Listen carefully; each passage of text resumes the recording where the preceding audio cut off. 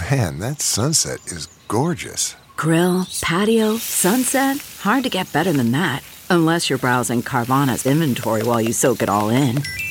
Oh, burger time. So sit back, get comfortable. Carvana's got thousands of cars under $20,000 just waiting for you. I could stay here forever. Carvana, where car buying meets comfort meets convenience. Download the app or visit Carvana.com today. Hey friends, Bill Press here. Hope you're enjoying the podcast. I want to be sure you know my new book is out. Not so subtle. The title, Trump Must Go. The top 100 reasons to dump Trump and one, maybe, to keep him. It's available anywhere books are sold. Best place to get it is go to our website, BillPressShow.com. Special discount there for ordering the book and a way that you can add your own reasons to dump Trump. Let's do it now.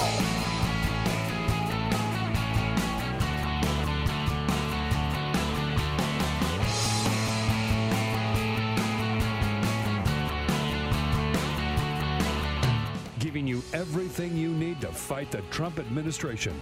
This is The Bill Press Show. Live at youtube.com/The Bill Press Show. Yep, Hurricane Michael slams into the Gulf Coast and Donald Trump goes out and holds a big campaign rally. Maybe the optics of that aren't too good. Hey, what do you say, folks? Here we go on Thursday, October 11. Good to see you today. It is the Bill Press Show. Welcome, welcome, welcome. Great to see you. And thank you for joining us. Actually, we got lots to talk about, as always, coming to you live from our nation's capital, Washington, D.C., in our studio on Capitol Hill. It's a little rainy day here in Washington. Whether or not that's the outskirts of Hurricane Michael, we don't know. But it's not a dangerous rain, just a nice little fall rain here in the nation's capital. Hope it's a good day wherever you are. Yes, Donald Trump out on the campaign stump trail again last night, as he is just about every other night. He just loves the adulation he gets from those crowds, the adoration, I should say, he gets from those crowds.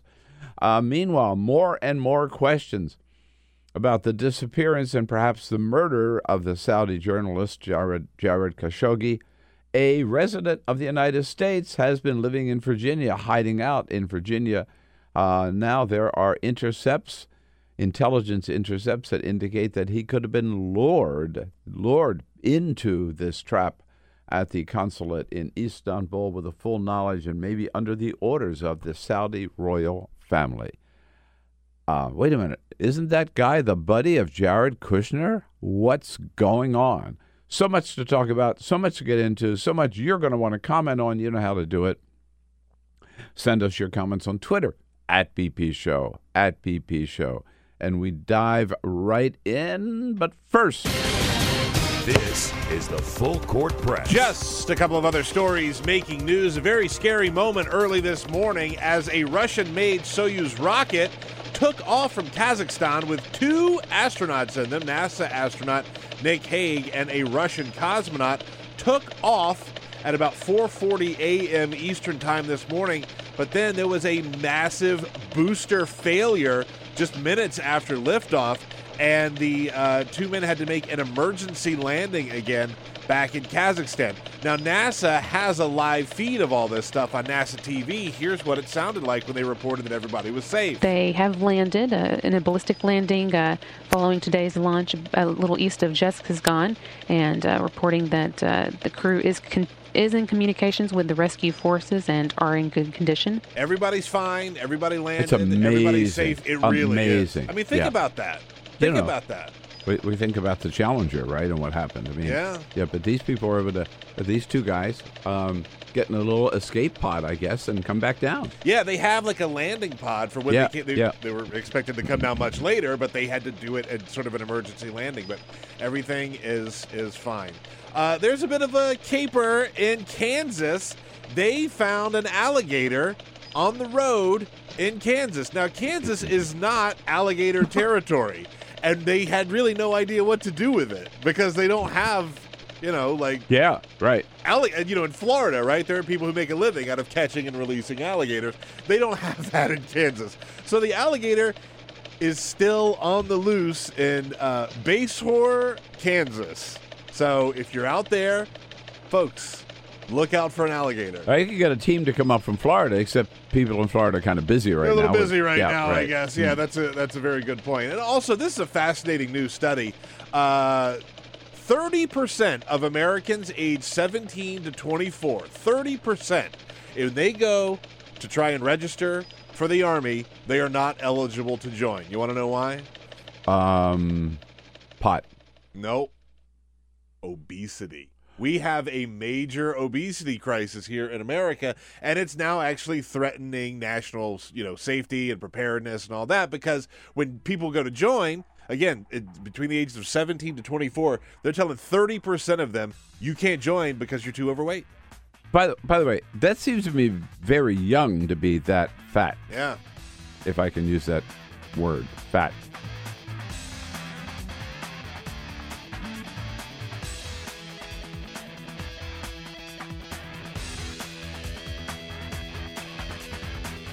This is the Bill Press Show. Hurricane Michael slams the Florida coast, and Donald Trump goes campaigning. Yeah! Why not? He doesn't care. Hey, hello, everybody. Here we go. It's Thursday, October 11. This is the Bill Press Show. That's what you're looking for. You're in the right place. If not, stay around for a while. You'll like it. And we like having you with us. All you regulars, all you first-timers here on the Bill Press Show, as we reach out to you coast to coast, in fact, all around the globe. We are there right alongside of you, whether you are joining us online on YouTube, youtube.com/The Bill Press Show, whether you're joining us on Free Speech TV, hello, or on the radio, statewide in Indiana, Indiana Talks, and all over the Chicago area, the great city of Chicago, and all the surrounding area on the great WCPT, the progressive voice of Chicago. Thanks so much for joining us. Remember, we've got this new way for you to check in on the Bill Press Show. It's a brand new website called leftisright.com. I've told you about it the last couple of days. Very, very exciting. We're so proud to be part of it. Leftisright.com. Check it out. Either go to the website or download the app. The app is Political Voices Network, PVN, Political Voices Network. And there'll be a lot more on there eventually, but right now it is the Bill Press Show, the Stephanie Miller Show, the Tom Hartman Show, your three strongest progressive voices on the radio, me, Stephanie, Tom Hartman, all three of them. That's kind of a one-stop shop. You go there and you got all three of us at one time leading up into the midterms. Check it out, download the app, and join the fun there on the Political Voices Network. Yes, indeed. We start out keeping our eye on Michael. It's quickly now been, boy, this storm is so weird. Built up so fast and went down so fast. Built up from a tropical storm to a Category 4, slammed into the coast, the Florida Panhandle, just about when predicted 2 o'clock yesterday afternoon, particularly focused on a little town called Mexico Beach, and with winds of 155 miles an hour. So far, 2 deaths reported as a result of Hurricane Michael. Another one similar to Hurricane Florence. This was a man, not a woman and her baby killed, but a man killed when a tree fell on his house. It has now moved on and is already there, I guess, or heading up to the Carolinas and Georgia, where it's been downgraded to a tropical storm. But that area, so ravaged by Florence, suffering such surges of high water because of Florence and such massive flooding, we'll be getting heavy, heavy rains and even more flooding yet again. The surges down in the Florida area were intense. Brock Long, yes, he is still, despite his little financial difficulties, still the head of FEMA. He talks about the water surge in the path of Hurricane Michael. Not only is it going to bring 14 feet of ocean water and coastal flood inundation, there'll be wave action on top of that, which is the primary driver of why we evacuate. And meanwhile, the city of Tallahassee, the storm just kind of skirted the city of Tallahassee, We have friends in Sarasota, Florida, which, of course, is south of Tallahassee, about halfway down the Gulf Coast, who sent out an email yesterday saying that they've been hit full bore, but not this storm because it did go north and then curved around.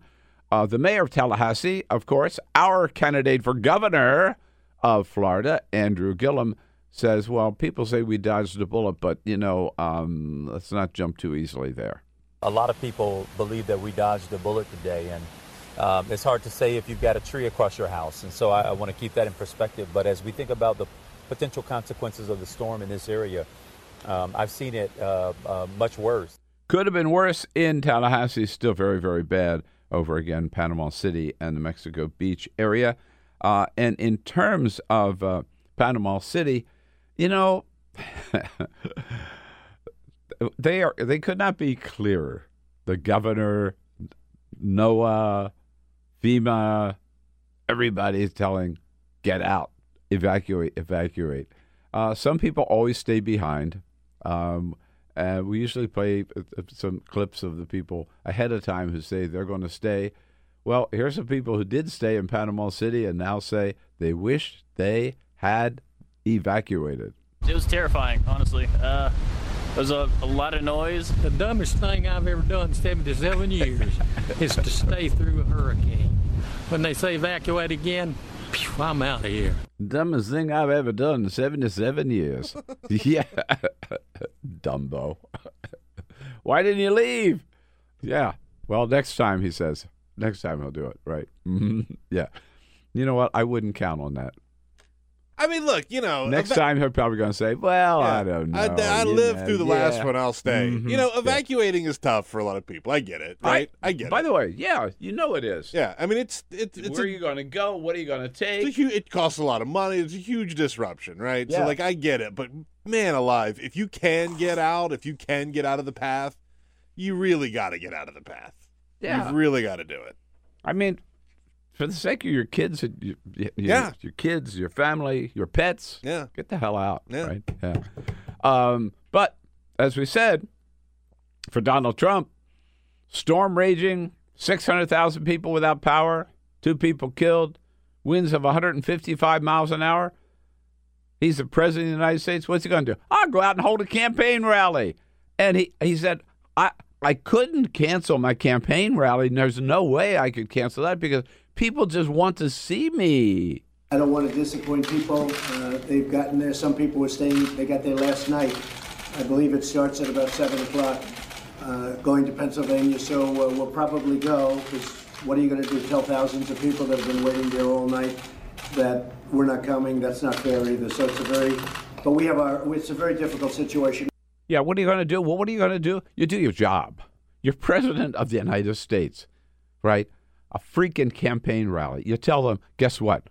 There are more important priorities right now for the president of the United States. Imagine that's your answer. Your answer is, I have fans. I have fans. Yeah. I can't disappoint my fans. Right. It's crazy. You know what it is? I need that applause. Yeah. Exactly. I need all that attention. I need that adoration. That's what I need. And it doesn't matter what's going on. That's what I'm going to do. Yeah. Non-stop campaigning that we've seen from him. Again, too bad there's not one grown-up around the White House who could say, well, I'm surprised I guess he might have stayed in Pennsylvania, except this is the day. Oh, yeah. Yes. Donald Trump probably will sign an executive order within an hour naming this the Kanye West Day. Oh, God. Because he is coming to town today. So, yeah. Did you notice all the American flags out? Did you notice the National Guard is all out? Did you notice they've closed Pennsylvania Avenue so they can escort him in from Andrews Air Force Base, with the official. They'll probably have the military parade today for Kanye West coming to the White House. Those are two There's guys. Never been. And the Pope came. Yeah. Nothing compared to this. Those are two guys that absolutely deserve each other. Boy, yeah. What is it with that? But I mean, look, we should stop trying to figure this out. Yeah. What is it with Donald Trump and Lindsey Graham? What is it with Donald Trump and Rod Rosenstein? What is it?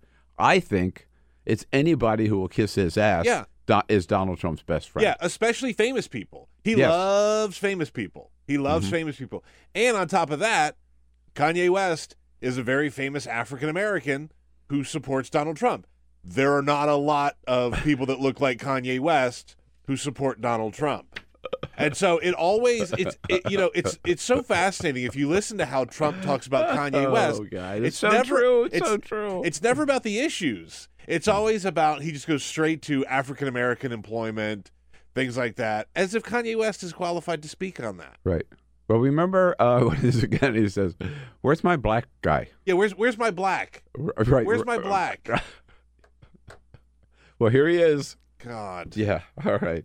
Kanye West, maybe the next Attorney General, Sure. Why not? or Why not? the next Supreme Court nominee. Yeah. Yeah. Right. You don't. Yeah. Sure. Go crazy. I'll find some job for him. Meanwhile, Donald Trump not paying, and this is really, really getting troubling, not paying much attention at all to the disappearance, and it looks more and more like the murder of Saudi Arabian journalist Jared Khashoggi, who was, by the way, even all the more reason for Donald Trump to care about this. Khashoggi was living in the United States. He had fled to the United States because he was so harassed and and pursued in Saudi Arabia for writing articles critical of the Saudi government. He came here, was living in Virginia, was a contributing columnist to the Washington Post, and as we know, gets lured. Well, first of all, he goes into the Saudi consulate to get the final papers for his divorce so he can marry his Turkish fiancée.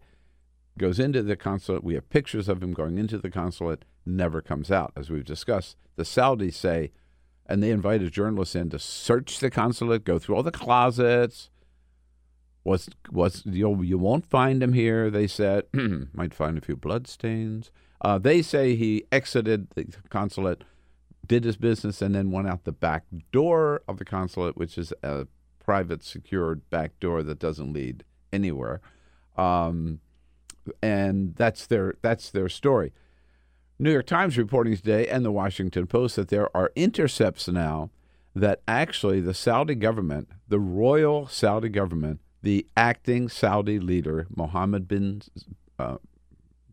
Salman, MBS they call him, young leader, who's the sort of the acting king of Saudi Arabia, that there are intercepts inviting him to come back to Saudi Arabia saying, "We'll forgive you, all is forgiven, just come on back, and we'll even find a job for you somehow in the Saudi government." Khashoggi told friends about this, said he didn't trust them for one bit. There was no way he was going to risk his life going back to Saudi Arabia. But it turns out he did risk his life going into the Saudi consulate in Istanbul. And why this? And Donald Trump still has said nothing more than what he said the first day. Well, I don't like this, but, we'll see. It'll sort itself out. We'll see how it sorts. That's as strong as any condemnation he has expressed or any demand for answers and evidence from the Saudi government. And a lot of people are saying today one of the reasons is because, remember, he put Jared Kushner, son-in-law, in charge of this, and Jared Kushner has become buddy-buddy with MBS, has had dinner with him a couple of times, calls him. And the other day when the White House wanted to express some concern, who calls? Who says anything? Jared Kushner is the one who called MBS and said, "Hey, buddy, what shall we say about this?" Very, very troubling. I thought that a major journalist goes missing in the Saudi consulate, last place he's seen in Istanbul, and the President of the United States has not yet condemned it or not yet demanded that they come up with an answer. And where is this guy? This, not an American citizen, but this man living in our country. Donald Trump is out there, though, on the health care issue. Yesterday, it's unbelievable. He wrote a pack of lies saying that Democrats want to get this. Democrats want to destroy Medicare. Democrats want to take away the protection for pre-existing conditions. And Democrats want to prevent people from getting health insurance. It is, don't we remember who tried to repeal Obamacare? Don't we remember who opposed Obamacare in the first place? Does he think we don't know that he has already sponsored legislation and signed executive orders that would gut Obamacare after they tried to repeal it, 5 times and failed?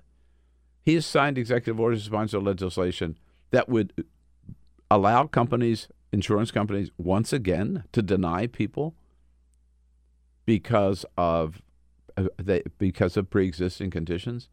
I mean, it is just the opposite of what he says. A pack of lies easily refuted. And that op-ed was published yesterday by USA Today. Now, I'm all for freedom of the press, but I think for a major publication like USA to allow the President of the United States just to put pure propaganda and publish it as if it were the God's honest truth, I think is totally irresponsible journalism. Now, I know they want to sell papers, too, and they want to get maybe they want to get on the good side of the White House. But at the most, they should have allowed one piece of propaganda, if you will, from Donald Trump, and then put the truth from somebody like, I don't know, Chuck Schumer, Bernie Sanders, or somebody who knows something about health care. No, instead they just put that Donald Trump thing out there. I think the only good news is this. It shows that Republicans know that health care is a big issue in these midterms. And it also shows that they're on the losing side, and they know it, of health care. I mean, this is Donald Trump. Yeah, he promised not to touch Social Security and Medicare when he was a candidate. Yet, as president, together with Mitch McConnell and Paul Ryan, Donald Trump has done just the opposite. Again, they tried to repeal Obamacare several times, failed. So then they've proceeded. We've had so many people in here to tell us exactly how they proceeded to cut Obamacare every way they can by executive action. And by the way, yesterday the Trump administration announced, remember even last year for the sign-up period for Obamacare, they eliminated all publicity, all advertising, telling people now's the time. You got if you want to stay in, you got to sign up, and here's how you do it. They did away with all that outreach to get people to sign up. Nonetheless, millions and millions of people did sign up for Obamacare.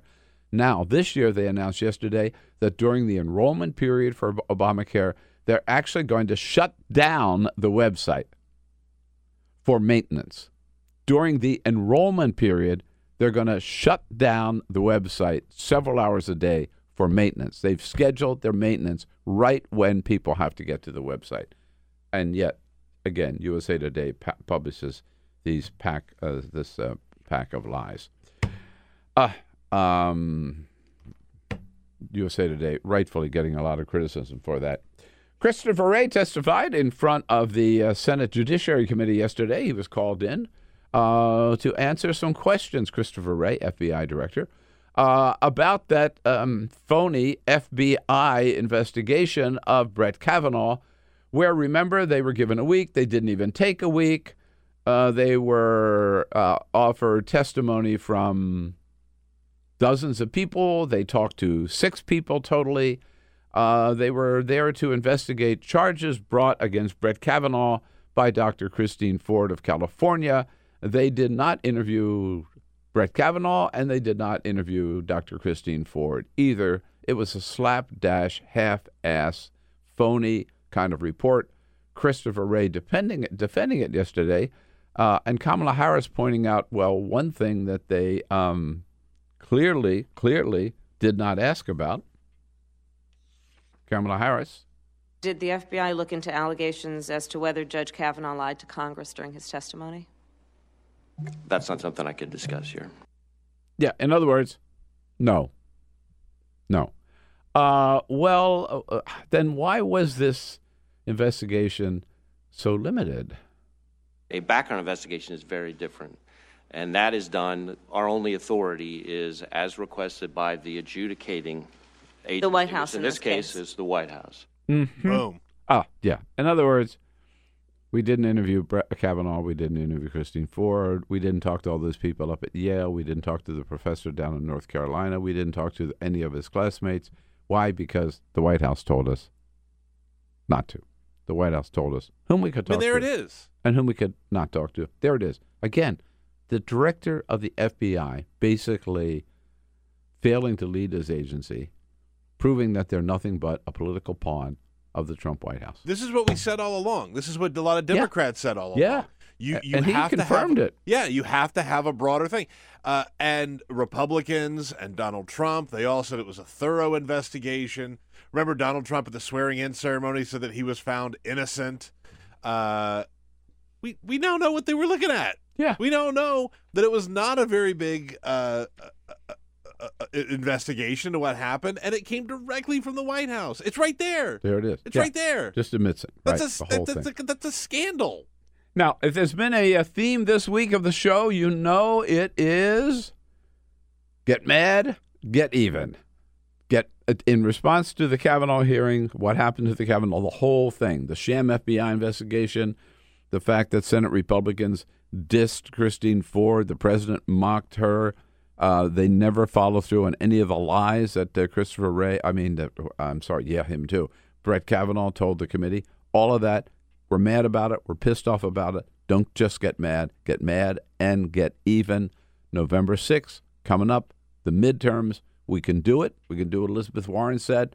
Take back the House, take back the Senate, vote Democratic up and down the ticket, restore power to the people where it belongs. Remember in November. That's our slogan. Remember in November. But make it happen. Make it happen. And again, some more evidence yesterday that came out, which shows it is eminently doable if all of us just bust our butts between now and November 6th. Politico reporting. They took on the generic ballot, meaning who would you prefer, Republicans or Democrats, to take back control of the House? Get this.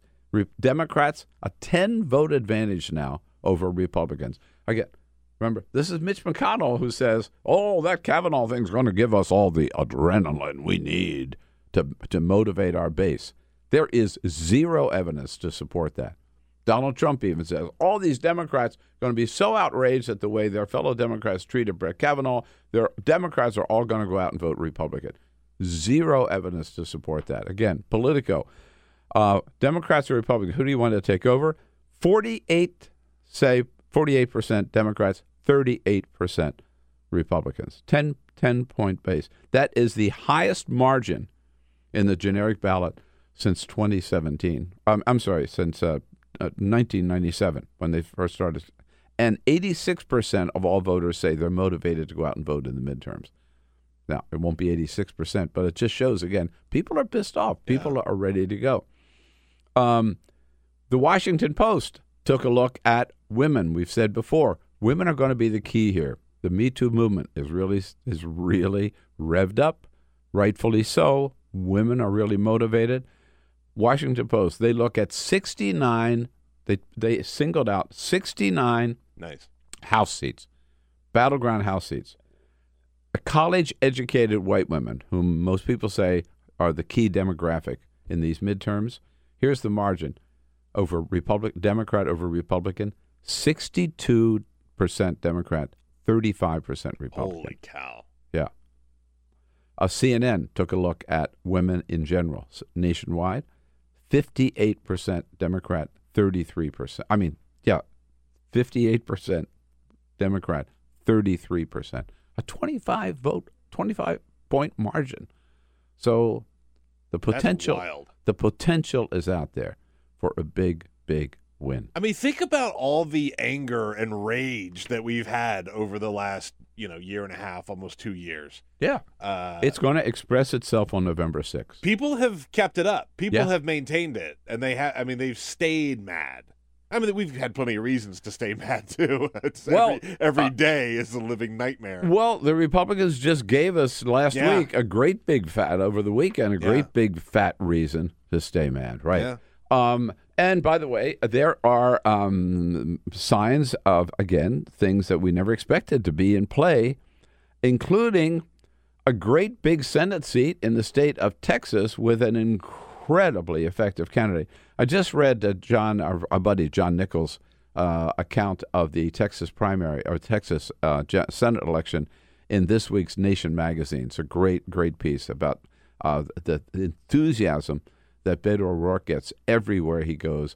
Yesterday, the O'Rourke campaign, not the campaign, but the PAC supporting Beto O'Rourke, released a great ad. This is just a Texan, an old Texan hillbilly or hill country Texan, older guy who just looks into the camera and talks to Ted Cruz. Somebody left something on my door the other day. It said, Ted Cruz, toughest Texas. I mean, come on. If somebody called my wife a dog and said my daddy was in on the Kennedy assassination, I wouldn't be kissing their ass. You stick a finger in their chest and give them a few choice words. Or you drag their ass out by the woodshed and kick their ass, Ted. Come on, Ted.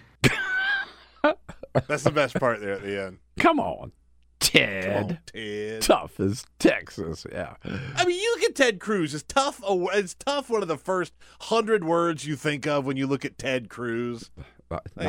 The word I think of is slick. Come on.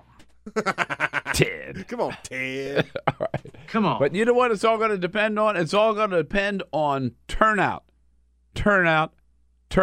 That is the key. Joining us next, Kyle Lierman is the CEO of an organization that's just built to whip up turnout in these midterm elections when we all vote. He joins us next. Going to tell us how we're going to pull it off here on the Bill Press Show. Quick break. We'll be right back. Stay tuned. Take the Bill Press Show anywhere you go. Download our free podcast. Search for the Bill Press Show on iTunes and catch the highlights from every show. And on a Thursday, October 11, here we go. Good to have you with us today as we boom out to you from our studio on Capitol Hill in Washington, D.C., where we're brought to you today by the American Federation of Teachers, the great men and women. Teachers of America, making a difference in the classroom every day, you bet, under the leadership of President Randy Weingarten. We salute them. They're doing the Lord's work, and we thank them for their support of the program. Check out their website at aft.org. As we mentioned, it is turnout that counts when we all vote, and let's hope the great majority of us vote on November 6th. A great organization headed by Kyle Lierman, who joins us in studio. Hey, Kyle, nice to see you. Bill, great to be here. Thank you. We've been at it for a little bit before you stepped in, and so some comments, Peter, yes, from our indeed. viewers and listeners around the country. A couple of different comments. You can find us on Twitter at BP Show. Let's just start out with the Kanye West stuff, because Kanye West is coming here to meet with Donald Trump today. It's Kanye West Day. It's Kanye West Day, right. Yeah. I mean, didn't you see all the banners out in the street outside? Right. I mean, yeah, right. On Twitter. In fact, I'm surprised it's not a national holiday. Yeah, it will be I might after as well today. take the day off. Yeah, exactly. Audio Jode on Twitter. Kanye West is here for UN ambassador. That's a horrifying thought, but stranger things have happened, I guess. Or Attorney General. I'm polling for Attorney General. Yeah. And Ron points out on Twitter, to our point, it all comes down to turnout with the midterms. He says, turnout begins now in some states. I've already voted, so now I'm covered. California started last week. Early voting is a real thing. Make sure you do it. Get out there and do it. There's a situation going on in Georgia right now where 53,000 voters are being disenfranchised, and Stacey Abrams just said, we have got to vote early, get the absentee ballots in right now. If you have a question or a comment on anything, on any topic at any time, find us on Twitter at BP Show. All right. Thank you, Peter. Yes, indeed. And thank you all for your comments. Keep them coming at BP Show. When we all vote, what's the goal, Kyle? So our goal is to get as many eligible Americans registered and out to vote across the country. Pretty simple. Mrs. Obama who was one of our. I should say she is. She's co-chaired the effort with Tom Hanks and Janelle Monáe and Lin-Manuel Miranda and Faith Hill and Tim McGraw and Chris Paul. All great group, great trusted voices, and get as many folks registered and out to vote as possible. Nonpartisan, nonprofit, and then also really starting to change the culture around voting in this country and make it a normal thing to do. Back in 2008, I worked on the Obama campaign then, and we did a ton of voter registration and turnout efforts.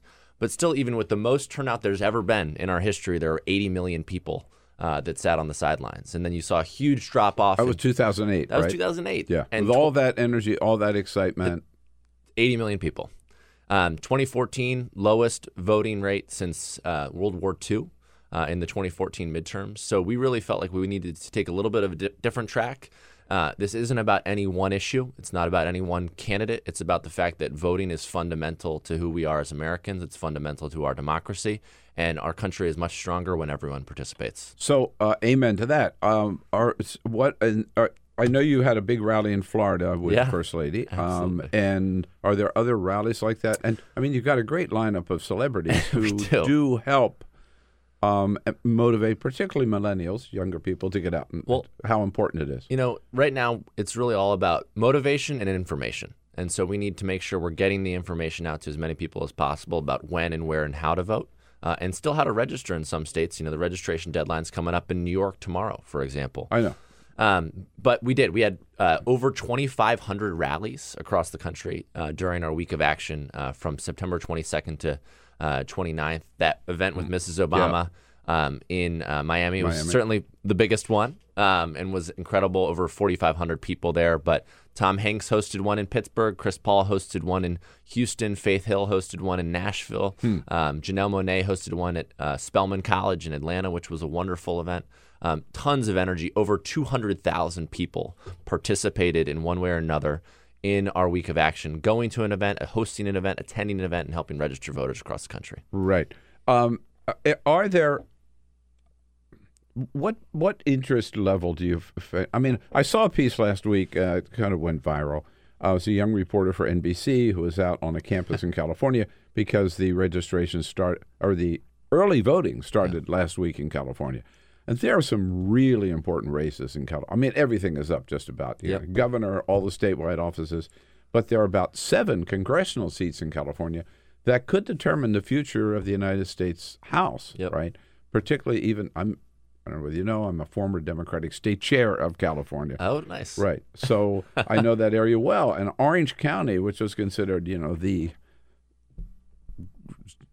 ground zero of the conservative Republican effort, there are about 5 seats there that could flip from Republican to Democrat. My point is, so this reporter goes in Orange County, goes down there, talks to some young people who are just coming out of school. They're 18 years old, and not one of them had registered to vote. And I just went, God, what's going on? No, well, it's funny. I saw that. What kind of reaction Jacob Soboroff, I think. That's his name. And, I saw that, and I just said, we still got a lot of work to do. And, the most important thing now is friends talking, this army of folks around the country who care about the elections, who care about participation, who care about our democracy, making sure that they're not just voting themselves, but they have to start a conversation with their friends, with their family members, with their neighbors, with their colleagues about voting. And getting them that information. People just often don't know, and then don't know how much it counts. And I think that, the folks that we sit here in D.C., we discount that so much. We think that people are thinking about this every day, every night. That's just not where most Americans are. And so it's important for us to have that conversation with everyone. And the most influential thing we can do is start that conversation with our friends and family.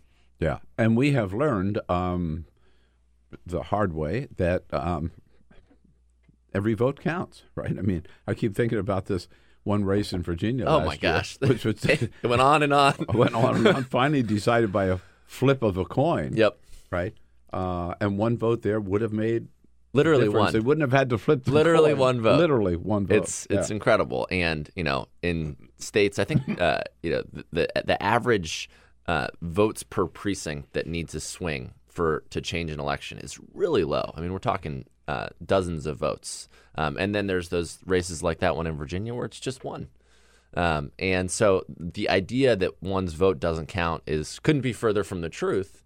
But again, people, just it is not inherent for everybody in this country the way some of us who are really active and engaged in a robust way to think about how much their vote matters. So that's why those conversations are so important. And the other, so it seems to me that the obstacles that you face, certainly one of them is, as we've been discussing, just a lack of motivation or a lack of information. Yep. Right, among potential voters. Yeah. Particularly young people. Is that? Yeah, it's true. I think older people tend to be registered more. Well, I think older people tend to be registered more. The thing that I've seen that's been wonderful over the course of the last few months as I've been running this initiative is we've seen a really huge outpouring of support from artists and athletes and YouTube stars and influencers who can spread the word on social media in a really big way. And so we are getting the word out through that in an incredible way, and making sure that on Instagram and Facebook and Twitter and Snapchat, folks are seeing this information. But I also, did Taylor Swift help? Absolutely. I mean, anybody who talks about this, and Taylor Swift, I mean, I think she's got like 100 million Instagram followers or something. Yeah. So it's just incredible. And I was so happy that she put at the end a call to action to folks to register to vote. Some folks just talk about what they care about or the issues, but you've always got to make sure you're including the information that people need to get. And she directed folks to vote.org, which is a wonderful organization to register and get the information they need to vote. And the thing, though, I'll just say, and I think you'll appreciate this, just state by state, there's so many different rules. There are so many different deadlines. We're in the middle of this. There's basically like a deadline every day for voter registration. So, unfortunately, over the years, people have made it more and more difficult for folks to register.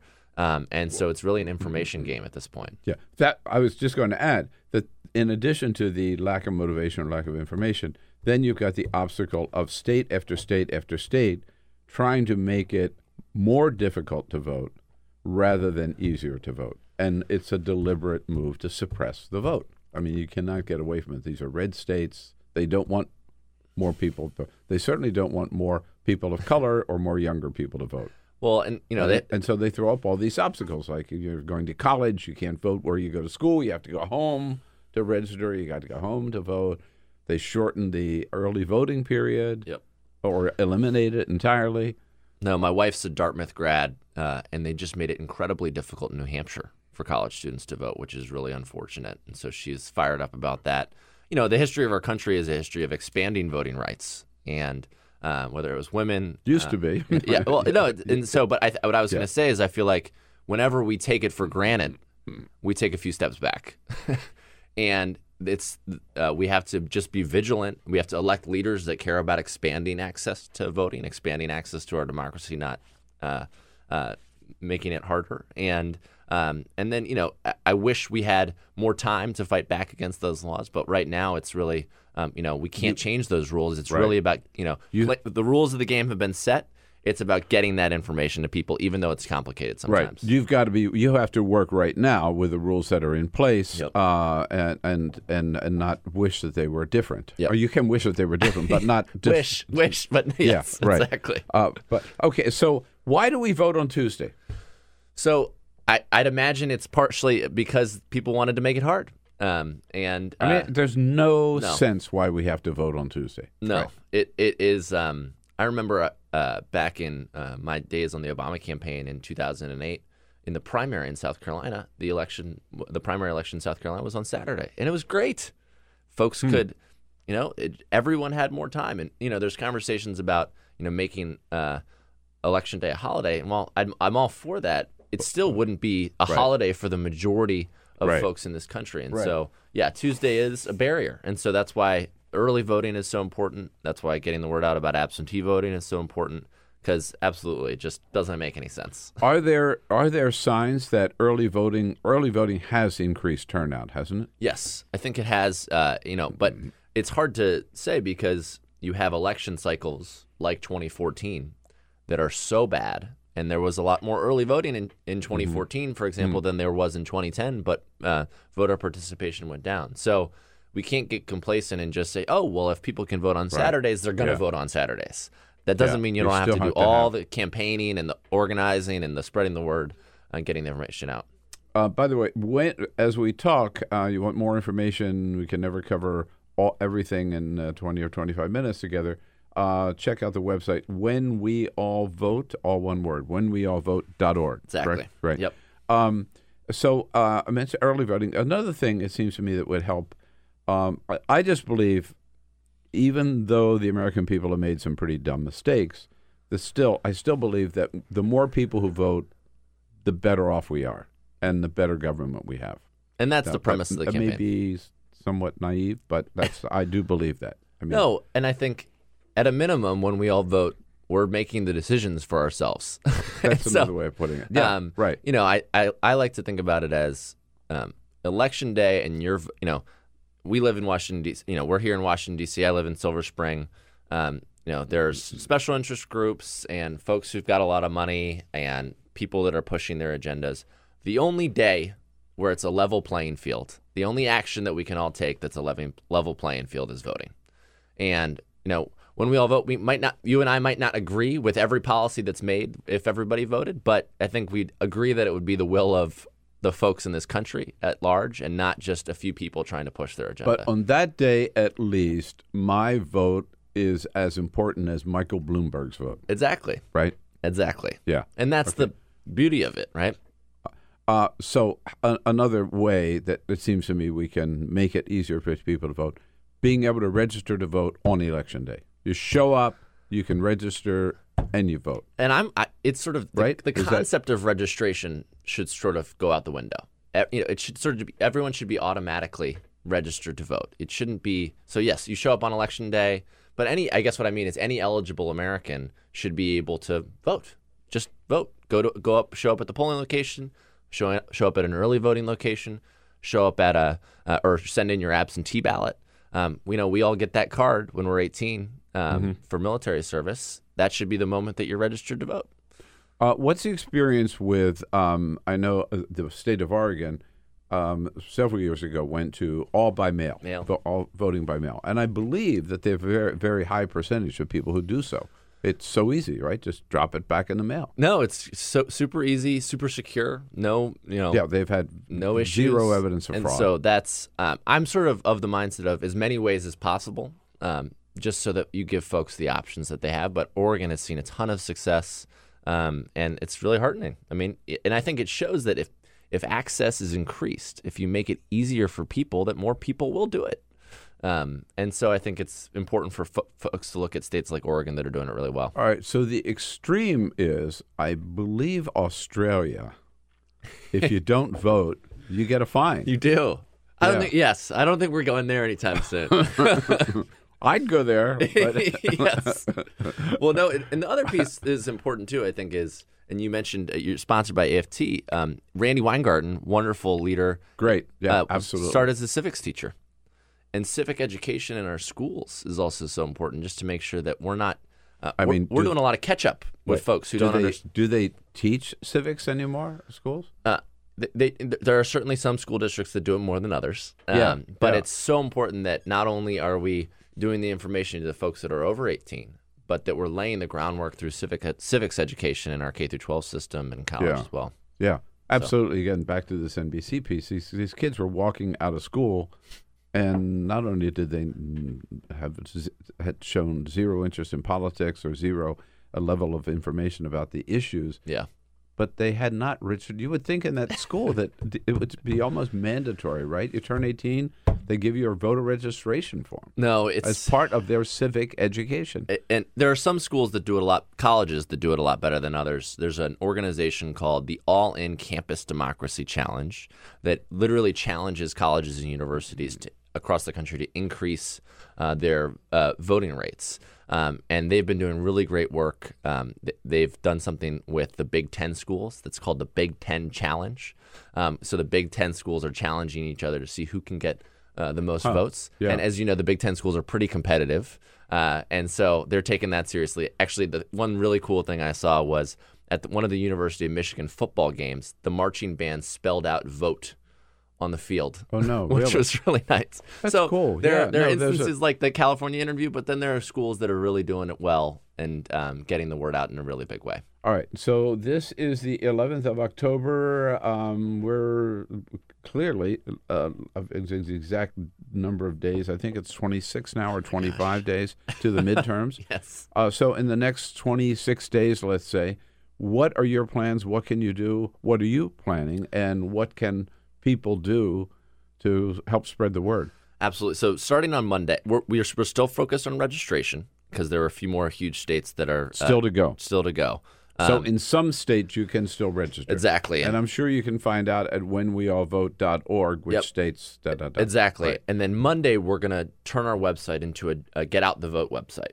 That really is about getting you'll still be able to register there in the states where you can still register, but it's really going to be focused on making sure that folks have their polling place information, making sure that folks know when and where they could early vote, if they can vote by mail, and then we're going to launch a campaign calling on everybody to create their voting squad, and we're going to ask people to get 5 friends or family members ready and out to vote. And send folks to our website to make their plan to get out to vote. Are they going to vote on Election Day? Are they going to vote early? Are they going to vote absentee?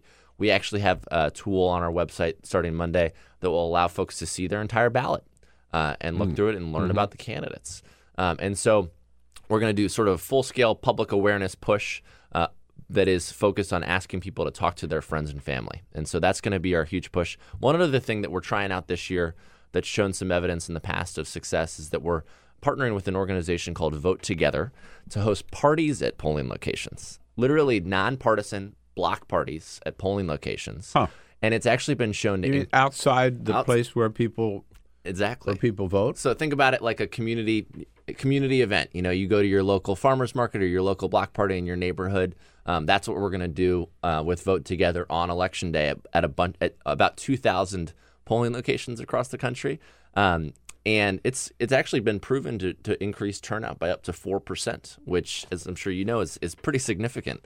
And so we're looking forward to that, and folks should come out and hang out at one of our poll parties because it'll be a lot of fun. That sounds like a lot of fun, like a block party, exactly, right? Yeah. Exactly. Again, weallvote.org. Whenweallvote.org. Check it out, whenweallvote.org. Now, Kyle, I don't know whether this could take off nationwide, but I'm thinking about when I was Democratic State Chair of California, we came up with a rather unusual way of encouraging people to vote. Peter, I think I've told you about this. I've heard this. Yes. Right.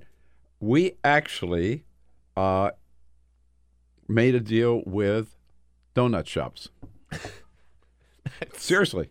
In certain counties or precincts or key districts that we were really pushing, and if people took the voting stub after they voted and took it to a donut shop, they got a dozen donuts. Love it. Free dozen donuts. Love it. So it was the donut campaign, and people gave us. We got a lot of criticism for it, a lot of hell for it, but it wasn't illegal, and we were just encouraging people. Maybe the health. Maybe we should have said, you get an apple or a dozen apples healthy. Or something healthy. Ooh, that wouldn't help. That wouldn't help. Today you can't buy my vote with an apple. You can buy my vote with a dozen donuts. Today we might have to say a bottle of V8 juice or something. No, but donuts. Well, Krispy Kremes. I've got to send you the video of Tom Hanks in Pittsburgh because he talks about this. He said, all you need to get folks to vote is a box of donuts. Whoa, really? Yes. Now, there are some places where you can't give out. We did this in Southern California, okay. So he may have heard about it. Maybe he heard about it. Back in the day. Right. I actually went to my sister's a state delegate in Baltimore City, and I was knocking on doors for her on Election Day and then went out and in the primary in June, and I went to we went to a bar after Election Day, and you get 10% off your beer if you had your iVoting sticker. So beer or donuts.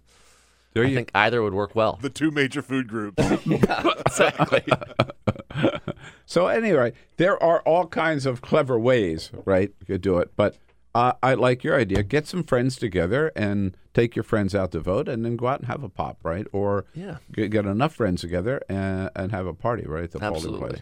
Are there Mrs. Obama going to be out doing any more rallies? We'll see. We're finalizing our plans for this last stretch here. She's got a little book tour coming up, so she'll be a little busy. But, part of the message of the book tour can be, hey, He's going to have huge crowds there. Get out and vote. Absolutely. I'm sure it will be. And there's, she's been wonderful. She did 2 events for us, the one in Miami that you mentioned, and she also did an event in Las Vegas. We had almost 3,000 people at an event in Las Vegas, filled. It was at capacity at a high school, and she's been helping us really spread the word on. She has great social media channels, and she's been doing some PSAs for us. Any plans for President Obama himself to be out there with the same message? Well, Mrs. Obama is really focused on this because it's a nonpartisan effort, and she was really passionate about making sure that this was nonpartisan. President Obama's been out on the campaign trail, hitting the folks for candidates across the country. And so great to see him doing that. Yeah, he put out a list of candidates that he's endorsing, and then he's been on the road. I'd like to see him more on the road, but he has been on the road for some candidates. He has. Because, he's still, I don't know whether he or Bill Clinton are the most popular politician in the country. I think it's He can still draw a crowd. I think it's Barack Obama, yeah. He can still draw a crowd for sure. It's great what you're doing. So important. Thank you so much for helping me spread the word and having me on. And here we go again with When We All Vote, whenweallvote.org. Check it out. Do what you can. And most importantly, encourage your friends to do their civic duty and turn this country around. Thanks, Kyle. It's great to see you. Thanks so much for having me on, Bill. When we come back, our good friend from HuffPost, Travis Waldron, bring us up to date, among other things, on the pretty scary situation down in Brazil where a real Trumper has a chance of becoming the president. Stay tuned. We'll be right back. This is the Bill Press Show. Hey, friends, thanks so much for listening to the podcast. And we want to make sure that you know about all the other exciting ways to get more exclusive content from the Bill Press Show.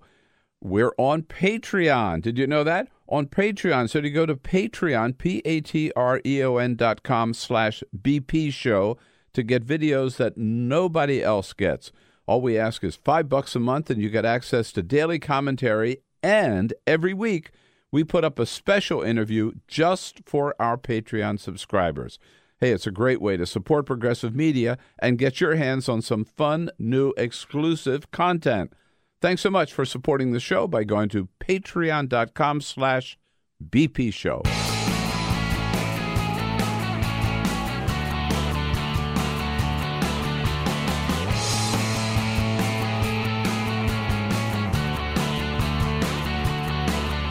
Giving you everything you need to fight the Trump administration.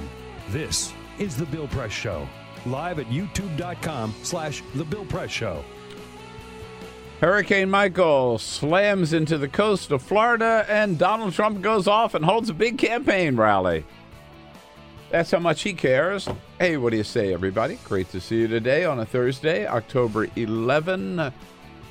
Here we go, the Bill Press Show live on a Thursday morning from Washington, D.C., our nation's capital, and our studio on Capitol Hill, right in the heart of the action. Well, things have slowed down a little bit. The House is actually out of town. The Senate lingering around because Mitch McConnell doesn't want those Democrats being able to go out there and campaign for re-election. He wants to keep them here in Washington, D.C. And down at the White House, Donald Trump making rare appearances at the White House in between campaign rallies where he is out there already rallying and running for re-election in 2020, no matter what else is going on in the country. We'll bring you up to date on all of the above and a whole lot more. Look forward to hearing from you on your comments and your comments about the news of the day on Twitter at BP Show. Joining us in studio from HuffPost, our good friend Travis Waldron, who's been all over the globe reporting recently, particularly in Latin America. Hello, Travis. Good to see you. You too. Thanks for having me. And we still think of you as our sometime sports reporter. Occasionally. Occasional, right? Yeah. When everything else settles down enough. You haven't lost your total interest in what's going on in the... Not totally, no. And we got the Major League playoffs, which you've got to get me excited about because with the Nats not there, I was just sort of my haven't been following it. My excitement has waned since the elimination of the Atlanta Braves. Yeah. The NL East champion Atlanta Braves. Get out of here. Well, he's a loyal fan. You have to give him that, right? Indeed. Okay, we got lots to talk about. Again, want to hear from you. Your comments on Twitter at BP Show. But first, This is the Full Court Press. Just a couple of other stories making news. Let's go to North Dakota. In fact, Mandan, North Dakota, the Spirit of Life Church was holding its 9 a.m. service earlier this week when a man walked in, stripped down completely naked and took a dip in the holy water fountain. This is not something you're supposed to do. I'm not Catholic, but I understand this is not how it works. But most holy water fountains are a little small. I don't think it stopped this guy because, Bill, he was on meth. He walked in. It turns out he was on drugs. No. He decided to take a dip in the holy water. So now they had to empty the holy water and go through a what they described as a $500 deep clean. Then they have to, of course, bring in new holy water on top of all of that. There were 75 people at Mass when the incident happened. Oh, it's the Catholic Church? Yeah. And a guy just walks in. They just have little things where you dip your fingers in. I can't believe a guy could. Okay. A witness said that he started to splash around in the holy water fountain. He, quote, this is from a witness, quote, dipped his rear end into the water.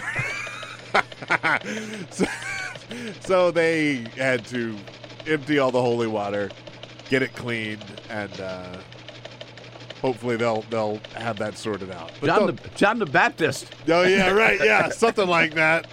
By the way, the Dow did not do great yesterday, and global markets around the world. Do great. Wait a minute. It crashed 800 points. Yeah, it was very, very bad here in America, but it was also really bad around the world. In fact, global markets yesterday ended up the Forbes list of 500 wealthiest people in the world lost $99 billion yesterday. It was the second steepest one-day drop according to the Bloomberg Billionaires Index. In fact, Jeff Bezos personally lost $9.1 billion yesterday alone. Don't feel too bad for him. His net worth is now only a measly, a paltry $145.2 billion. That's the lowest that it's been since July. When you could lose $9 billion and not even notice it, you got too much money, right? Yeah, I think so. I don't know how he's going to get by. Yeah, poor guy. No, yeah. I lost $1.50 yesterday, and I'm really hurting today. Right.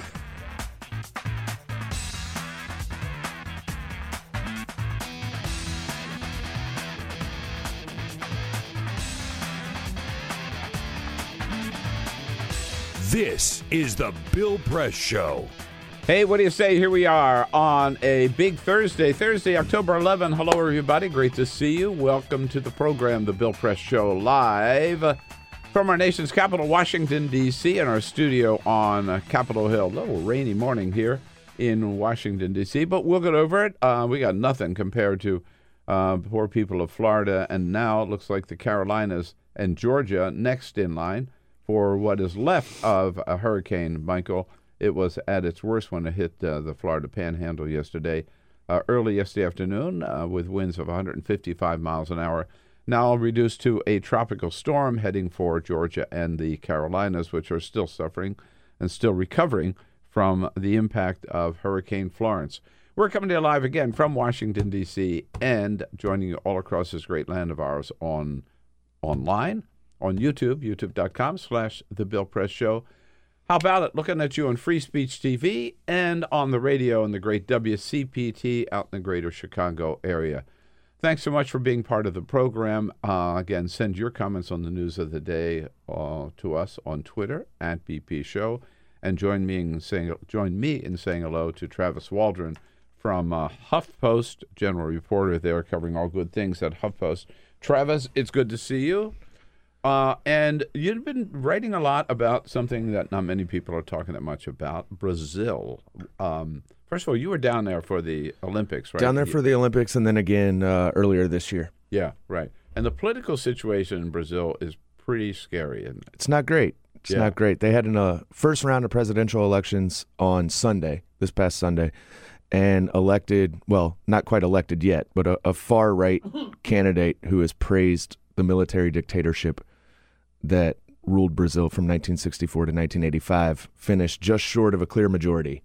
So there's going to be a runoff later this month in which he'll be going against a candidate from the leftist Workers' Party, which has won the last 4 presidential elections in Brazil. Is it an open seat, right? Well, no, the incumbent is not running. No, okay, his approval ratings were somewhere between 3% and 8% for the last 2 years. So Not a lot of. Oh, that's better than Donald Trump.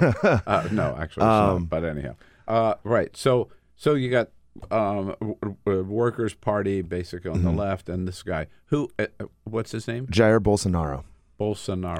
A real Trumper, correct? Yeah, he gets compared a lot to Donald Trump because I think everyone now, when the far right around the world is kind of everybody's seeing it through the lens of Trump and what happened here. In reality, he's probably more comparable to Rodrigo Duterte. He's promised to expand Brazil's war on drugs. He wants to give the cops what he calls carte blanche to shoot alleged criminals on sight. This is a country that's already... Like Duterte does. Yes. Has done in the Philippines and, and brags about it. And he said, he's unveiled plans to basically just let the cops go into favela neighborhoods and start shooting indiscriminately at drug gangs. And it's in a country that's already extremely violent. They've had more than 60,000 homicides in each of the last 2 years. And in a country where that violence is increasingly coming from the police, not just the drug gangs, but also targeting police. I mean, I think there were more than 4,000 police killings there last year. The vast majority of victims are black, but also the number of police who've been killed is through the roof. It's a bad situation. He's promising more violence. He's also been very anti-LGBTQ people. He's targeted indigenous Brazilians. He's extremely anti-feminist. He's, you pretty much go down the line, and there aren't too many people he hasn't promised some sort of violence or retribution against. Where's his support come from? Is it that times are tough, and so people are just looking for somebody who could... That's the short version. I mean, Brazil since 2014, as the economy collapsed after more than a decade of extreme growth, the commodities boom really helped destroy the economy. There were other problems too, but you have a massive corruption crisis in the political system that has kind of drained faith in that. They've impeached a president. They've had another president put in prison on corruption charges. You have the violence going on, and I think there is sort of a desire for a savior. And Bolsonaro, to a lot of people, is that. His base of support, he draws support from across the kind of political spectrum and across the socioeconomic spectrum. But if you actually look into the numbers, a lot of his support comes from conservative evangelical Christians. There's a rising evangelical movement in Brazil who oppose a lot of what the leftist governments have done in terms of social progressive policies. And then he has a growing base of support among elite, wealthy Brazilians who don't want the left to come back to power. There's a lot of fatigue with the left there in terms of the corruption that occurred under the Workers' Party. Corruption has occurred under pretty much every party in Brazil, but the Workers' Party is seen as the face of it because former President Lula da Silva was convicted last year. The left takes most of the blame for its role in the economy, even though the centrist parties also played a role in that as well, and they've been hammered. The centrist parties have lost almost everything in Congress and barely registered in the presidential race. And Bolsonaro's filled that vacuum, and it's a scary situation. I think in the global context of the growth of the right wing, he's the most immediately dangerous and scary. And we've seen this, of course, in Hungary. We've seen this in France, with failed in France, but pretty powerful with Le Pen daddy and then Le Pen daughter. Right. And other countries as well. Why should we care about... Peter, I'm sorry, you started. No, I was going to say, I think we're going in the same direction. I think that Donald Trump looks at a lot of these people and wishes he could do what they're doing, like Duterte or Bolsonaro. Like, he wishes he could go as far as they do, right? And so, like, what's the danger, like, when you look at it globally here in America? I think that's true. I also think that Bolsonaro has really modeled himself off of Trump. He's really gone around the traditional media structures into social media, which WhatsApp is huge in Brazil as a kind of news spreading source, and a lot of fake news and really, just totally made up stuff going around. And he uses Twitter and Facebook. He's got huge following. So he's and even his style, while he was already, kind of radical in his rhetoric and things, he's seen in people like Orban in Hungary and Trump here that there's not necessarily a penalty for that people don't believe it. It's seriously, not literally, right? As for why it matters here, I mean, Brazil is the 4th largest democracy in the world. It's one of the top 10 economies in the world. It's a massive partner of the United States in trade. It's the largest of Latin America's democracy. It's a hugely influential country in the global South, in Latin America. And it plays a vital role in the crises of our time. It's the largest non-nuclear superpower in the world. It has pretty good relations with all of the countries that sort of have sharp elbows, us, Russia, China. It's going to play an incredibly major role in fighting climate change. Bolsonaro doesn't have clear environmental policies, but it seems pretty clear that he's not going to do anything to stop deforestation. I thought he's a pretty out-and-out skeptic about climate change. Yeah, I mean, he said he wants to pull them out of the Paris Accord, which it's going to be hard for him to do. But the bigger concern, immediate than the Paris Accord, is Brazil's made a lot of progress on greenhouse gas emissions, on reforestation of the Amazon. He could reverse that, and if we, lose the Amazon, we're going to lose a lot more than that. And then the broader thing is that, Brazil is a lot like us in the sense that it's a continental-sized, multicultural democracy, and with a lot of challenges that mirror our own when it comes to regional influence, when it comes to, increasingly immigration, given the Venezuela crisis, and when it comes to civil rights and LGBTQ rights and equality for women, and on down the list. Their black population is much larger than ours, but it is a multicultural democracy dealing with that needs to deal with its legacy of slavery and segregation, and has many of the same challenges we do. And so, while I think our lens tends to go to Europe, because those are our kind of brothers and sisters in liberal democracy historically, there are a lot of things that we can learn from Brazil, and a lot of things that we're going to deal with similar challenges as Brazil, and it's not some backwater country that we should ignore. It's a massively influential nation, and with 220 million people. Well, part of the fact that we don't pay more attention to what's happening in Brazil is really it reflects the history of the United States in being much more Eurocentric. Correct. And we have either ignored Latin America or treated it as a colony. Correct. Central America and South America, right? I think it's disgraceful, but that's the way the American history has been. But and I think your point about, yes, Donald Trump admires these autocrats or right-wingers around the globe, but they also draw a lot of their strength from him. And they said, look, if Donald Trump can say this about journalists in the United States of America, we can certainly do it here. Well, right? it's not just that. It's I was talking to people about the fact that financial elites in Wall Street and the wealthy have gotten behind this guy, and why he's not traditionally neoliberal, market friendly guy. He's playing one now, but that's not traditionally his view. And the answer that a trader in Sao Paulo told me was, well, we can look to the United States and see that the economy is flying. Unemployment is at record lows. Things are going great. The market, until yesterday, is soaring. And, it makes it easy for a lot of those people to ignore the other things Donald Trump has done. Sure. To ignore and say, absolutely. well, Brazil's economy needs to get going. Donald Trump has the economy flying. Why not this guy? Mm-hmm. Yeah. Just one quick little note here. They still speak Portuguese? Portuguese. Why? I mean, I know why, but but why haven't they changed? I don't know. But speak American. Why haven't you speak changed? American?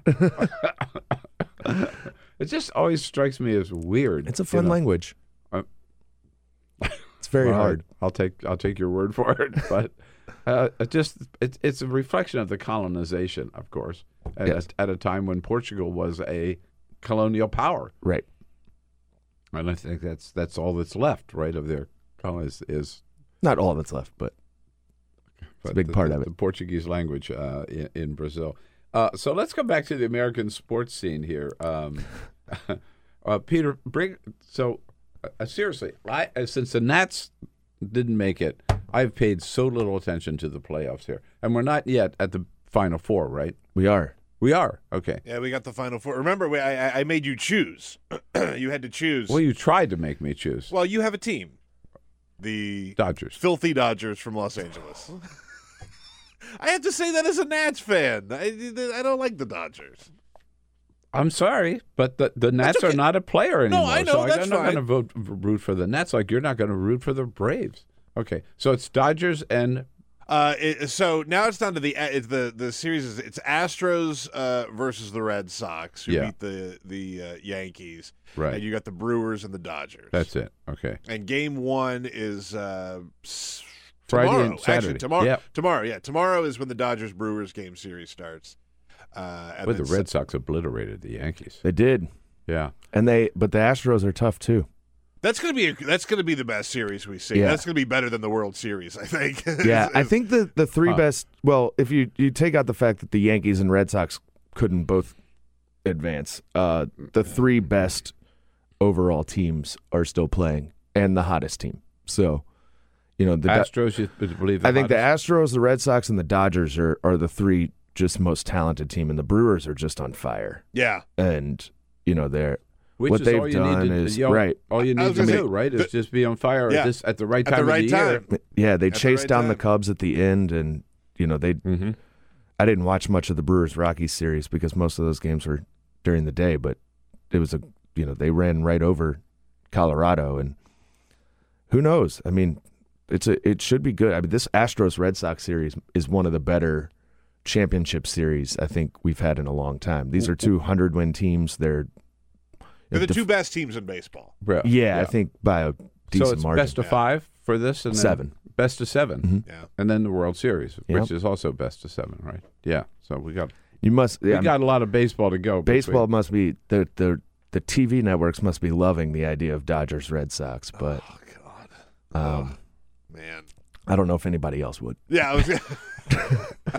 In all fairness, I think this Dodgers team is both of these teams are really fun.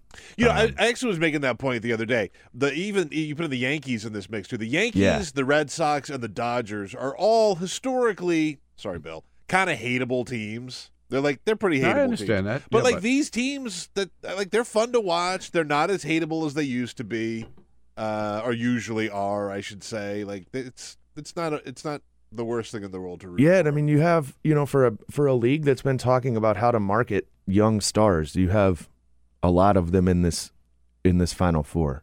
Yeah, a lot of really fun players, especially in Boston and Houston. That series is just loaded with young, talented dudes, and then in Milwaukee, you have Christian Yelich, who just came out of nowhere to be an MVP candidate. I mean, he was a good player, but they trade for him, and he. Just on a tear for the last half of the season. And then in L.A., you have maybe one of the greatest pitchers to ever pitch and a team that keeps getting back to this stage. And we had this 19-year-old boy wonder on the Nats, right? Yeah.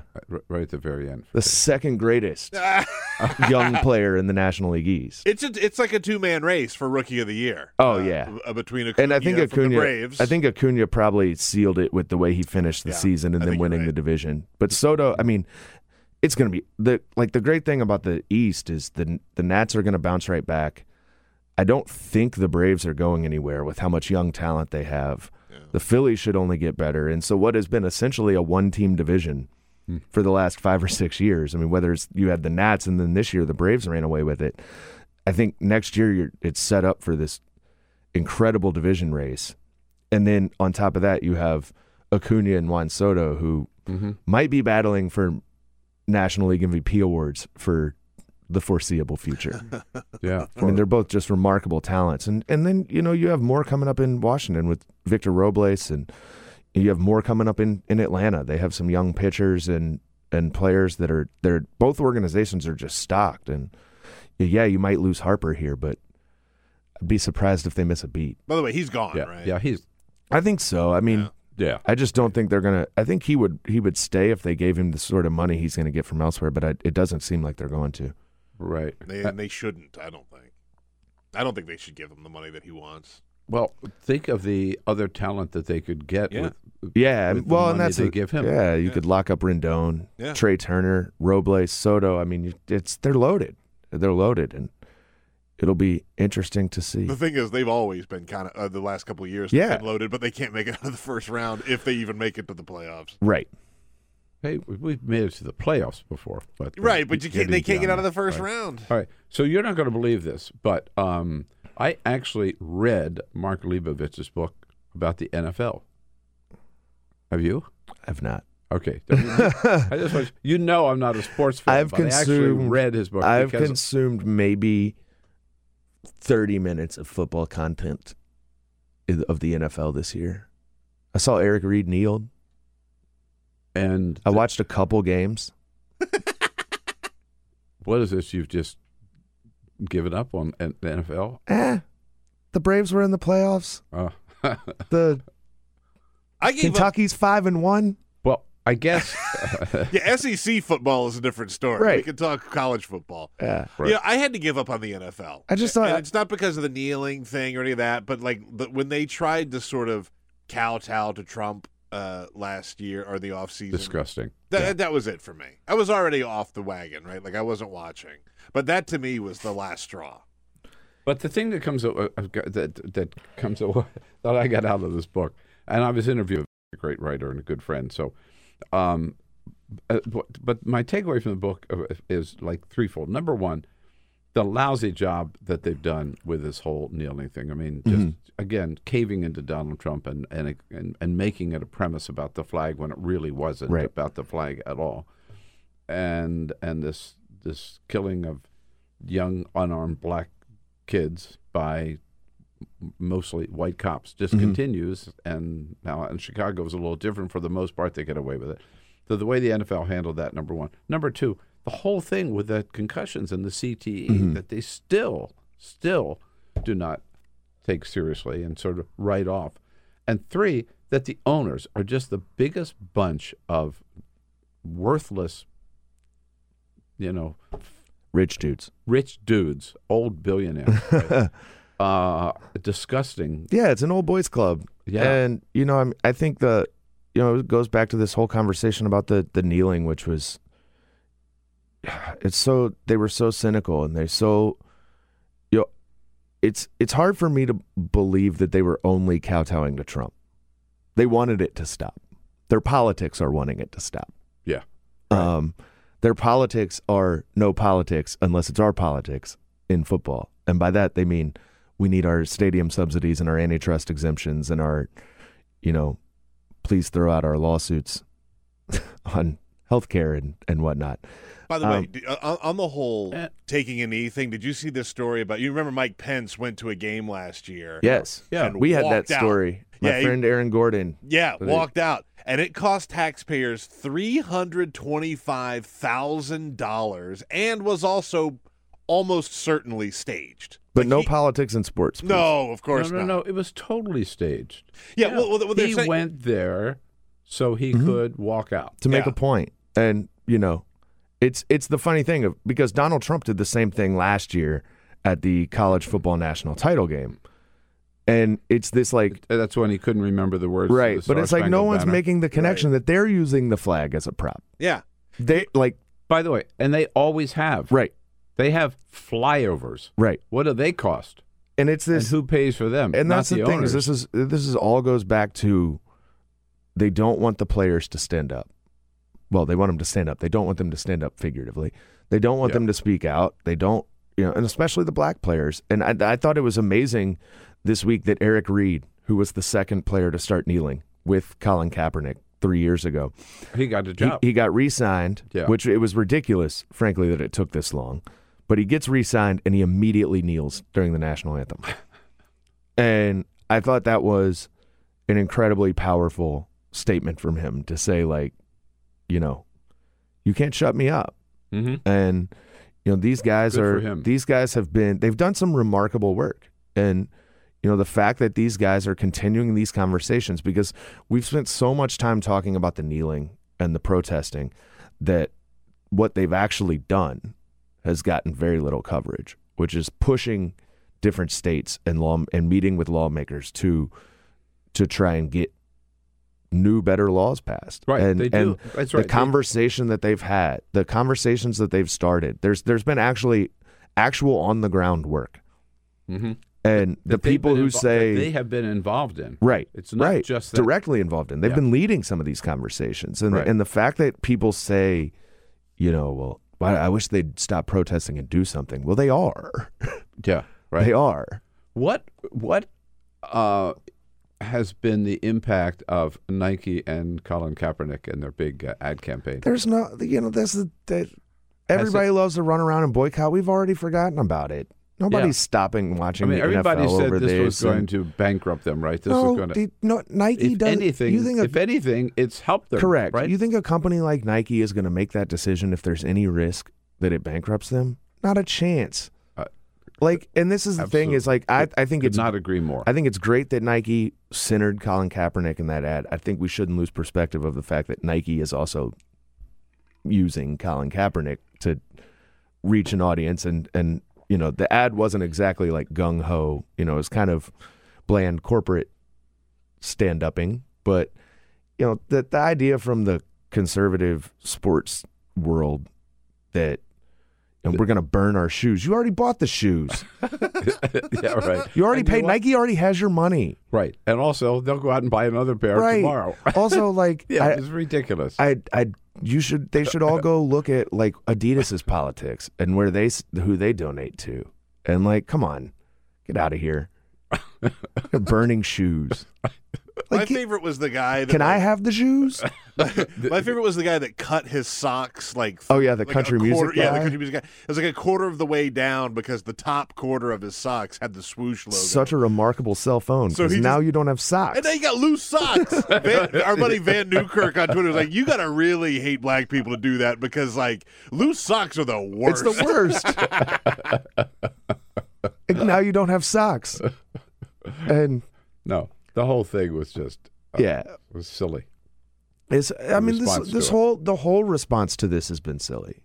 The whole response has been silly, and it's been a whole lot of telling on yourselves. Because this is what the flag represents. It's there for that. It's the first thing that we talk about. It's the First Amendment, but it just goes back. It's rooted in the idea that black athletes are there only for our entertainment, only for our enjoyment, and only to make money off of. Mm-hmm. And they are supposed to be. You always hear the word grateful. They're supposed to be grateful for that opportunity. Oh, yeah. Right. They're supposed to put their head down and go to work, and they're supposed to forget that they're humans. Mm-hmm.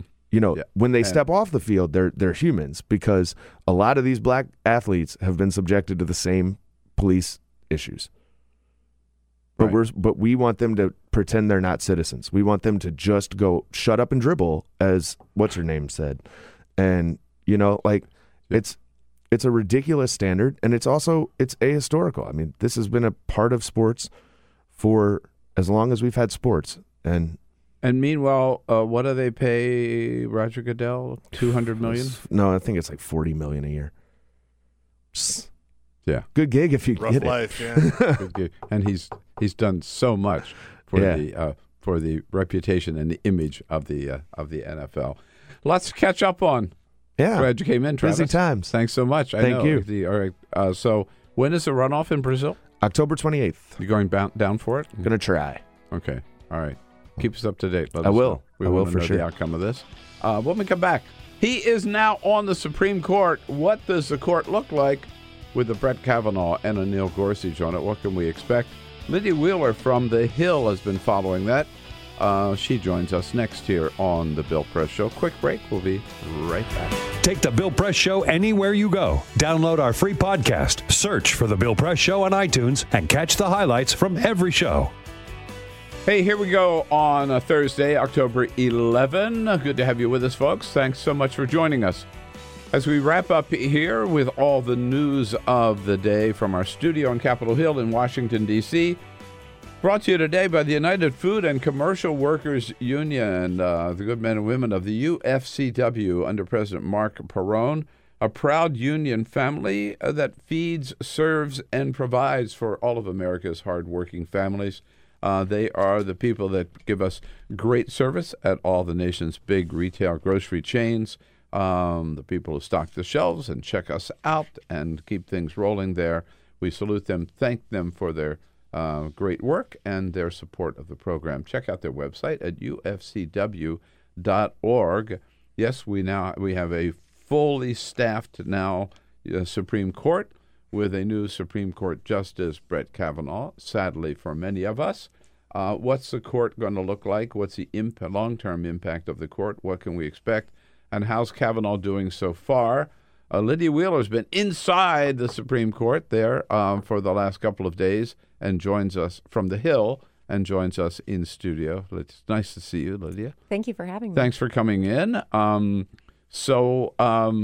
It looks like Kavanaugh just got to work and started asking questions and without a blip, right? That's right. So it was business as usual on Tuesday, which was the first day of oral arguments. Usually they start on Monday hearing cases, but that was a federal holiday, so the court was closed. And it was tighter security on Tuesday for his first day. I think a lot of people were expecting there to be protesters, even inside the courthouse. But it was quiet. The steps were quiet. There was a line of people waiting for the general public seats. And there had been protesters every day last week, both in front of the Capitol, but also across the street in front of the Supreme Court. Right. So the protesters, just hundreds, disappeared? Right. So, or were they not allowed to protest? Well, on Tuesday I showed up and I was expecting there to be the same type of crowds that we had seen over the weekend. And when I got to the courthouse on Tuesday morning, a little after 8 o'clock, it was empty. And there were just the people who were waiting in line. And so I started chatting with the people who were there. And actually the people who were waiting for general seats, some of them were just honestly interested in the cases that were being heard that day, which really weren't that big or blockbuster cases. Yeah, and then right. actually several of them were Kavanaugh supporters. There was one woman there with about 4 of her girlfriends. She's from D.C. and her friends are from Northern Virginia. And they said that they're there to support Kavanaugh and actually take some of the seats for people who they thought might be wanting to disrupt the proceedings. So they were trying to stand in line to say, you can't sit here. We're going to take these seats. And sometimes you're never sure, if the new justices are going to wait a little bit before they speak up, but he didn't. Right? Not really. It was about 20 minutes into the arguments when he started asking his first questions of the day. The new justice on the bench. Do they go in order of seniority in asking questions? Typically. So the new justice has to cede his time to someone who's more senior than him. So there were and this happened on Wednesday as well. There were some awkward moments where he would start to ask a question and kind of be interrupted by maybe Elena Kagan, who is seated right next to him. And so he would have to stop and let them go first. Mm-hmm. So he's the junior for sure. Right. Yeah. So, and the most junior justice on the court kind of gets the job of manning the cafeteria duty. So he has to head that committee. Right. Yeah. The way the court works, it's all about seniority there and in tradition. And so, he'll have cafeteria duty until a new justice comes on and kind of elevates him to a more senior position. It was unusual, I felt, to see all the other 8 justices in the White House Sunday night for this mock swearing in. I mean, he was already sworn in Saturday night by the Chief Justice and Justice Anthony Kennedy. So he was already, in effect, seated, and they had this ceremony with the president Sunday night just for the TV cameras and supporters. It was really just a ceremonial swearing in. Yeah. But it turned out to be not almost. I mean, I think it turned out to be a political rally. Trump gave his speech, Kavanaugh gave his speech, Mitch McConnell got a standing ovation. That's true. I think Trump really wanted his chance to apologize to Brett Kavanaugh in front of the public on behalf of the nation, which he did. Yes. Yeah. Right. But so for the other justices to be there, sort of letting them almost as if they were letting themselves be used as political pawns. I understand why they felt they had to go, sure, but at the same time, was a questionable event. Right. believe. I don't think you're alone in that view. I think a lot of people were surprised to see all of them attend that event because he had already been sworn in, as you said, earlier on the weekend to start his duties right away. But the court really cares a lot about collegiality and getting along. I mean, they're going to have to work with this guy for, the rest of their time on the bench. These are lifetime appointments. So, what happens in the confirmation process kind of, they try not to let affect them and how they interact with each other. And then I believe it was Monday, and I'm still trying to figure out what the hell he was talking about. President Trump was asked about whether he might have any other appointments, any more appointments to the Supreme Court. And he actually said that he might have, and he was talking about in his first term, like even next year, 2 or 3 or maybe even 4. Now, I ask you, okay, everybody says Ruth Bader Ginsburg, who's what, 85, right? I think she's 87 at this point. 87, okay. Right. But she's still in pretty good form. I've interviewed her a couple of times. She's pretty sharp. She works out every day. So we wonder, I pray for her long life every day. But who else is he thinking about? I think he's maybe thinking Clarence Thomas might step down. That was rumored last term when Anthony Kennedy, there were all the rumors circulating that he was getting ready to retire. A lot of people thought maybe Clarence Thomas is also considering it. He's not 80 yet, is he? No. Well, he might be. I think he's either Late 79. 70s? Yeah, I think he's 79.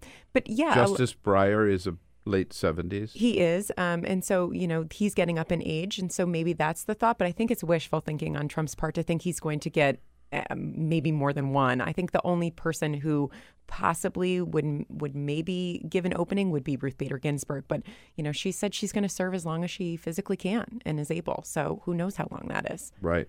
But if you get beyond Ruth Bader Ginsburg, Steve Breyer, Clarence Thomas, the rest of them are all fairly young. Right. We're having a resurgence on the bench where it was a very older court, and now it's become much younger with Neil Gorsuch, Brett Kavanaugh, Justice Elena Kagan, Justice Sonia Sotomayor. They're all fairly young. Yeah. Alito is, what, his 60s maybe or something? That's correct, yeah. Right. So I don't know I can't figure out what Trump was talking about. I think that was wishful thinking on Trump's part. He won't have that many appointments to make on his first term. And then the other question that came up is, what if there is a vacancy next year? This is leading into a presidential, or in 2020. This is a presidential election year in 2020. And the question to Mitch McConnell was, would you entertain a nominee in 2020 or follow the same rule you followed in 2016, which is we will not let the president decide, we will let the American people decide, meaning, of course, Merrick Garland went an entire year without a hearing. And Mitch McConnell, surprise, surprise, says, oh, no, 2020 will be different. Of course. Because our guy's in charge. Right. Well, I think it all has to do with what happens with this midterm election. And if Democrats are able to get control of the Senate, it looks like they could take control of the House. And so, but particularly, it's all about the leadership in the Senate because, if Democrats are in control and, Trump does get another vacancy on the court before 2020, they could say, we're not filling that. We're not going to fill that seat. They could really hold it open for years, right? Right. I mean, we could end up with the same situation that we had with Merrick Garland, unless if Trump might be open to just confirming Merrick Garland and moving him into that seat. Maybe that would be something that Democrats would agree to. They feel like that was a seat stolen from him. What are the big cases in front of the court this year? So the court actually seems a little bit slower pace this year. There's not a lot of blockbusters, but there's a lot of cases kind of waiting in the wings. There's some cases that have to deal with whether sex anti-discrimination in labor laws extend to people who are extend to sexual orientation and people who are transgender. There is the North Carolina partisan gerrymandering case that's working its way back before the court. Mm-hmm. So I think this is more of a wait and see term yet. The court, as it's kind of moving on and hearing cases, it's always granting or denying cases kind of as we're moving through the term. So it's a lot of wait and see right now. I'm glad to hear you say that. And that's because I'd been looking, and no great big affirmative action case coming up, or no big Obamacare coming up now.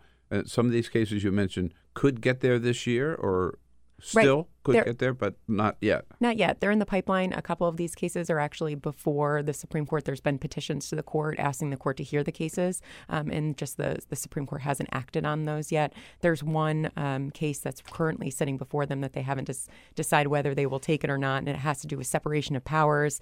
There is a cross in Montgomery County, Maryland, that is there for World War I veterans who died in the war, and it's in the shape of a cross. And so there's a fight over whether or not that violates the Establishment Clause of the Constitution, which says that the government can't establish one religion over another. The lower courts have said, hey, you either have to get rid of that cross or you have to deconstruct it, meaning maybe take the arms off the cross so that it's not there. So that is a case that they might take, and that would be an interesting question. And is it fair, as a lot of people have said, that under this new court, that instead of Anthony Kennedy, that John Roberts is the Chief Justice, is the new swing vote? I mean, that's what it's looking like, that he could be the new swing vote, but I don't think you're going to see a dramatic swing like we did with Anthony Kennedy.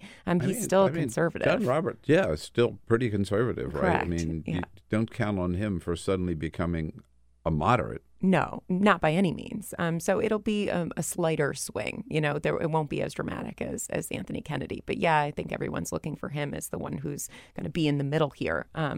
But it's going to be really interesting to see how that plays out. And he is going to try to bring the court into consensus as often as he can. That's something he's really worked on, because he really is worried about the public's perception of the court. He doesn't want the public to view this as another political body. And so if they keep ruling on blockbuster cases and coming down in 5-4 rulings, along, ideological lines, it just looks like another branch of government that's, run by politics. Well, I don't think anybody wants the court to be seen as just another political body, but isn't it a fact that now the court is seen as another political body in the wake of this Kavanaugh confirmation circus? I mean, and particularly after Brett Kavanaugh's totally political attack on the Democrats on the Senate Judiciary Committee, threatening them, if I get on the court, you're going to pay the price. What goes around comes around. I mean, he basically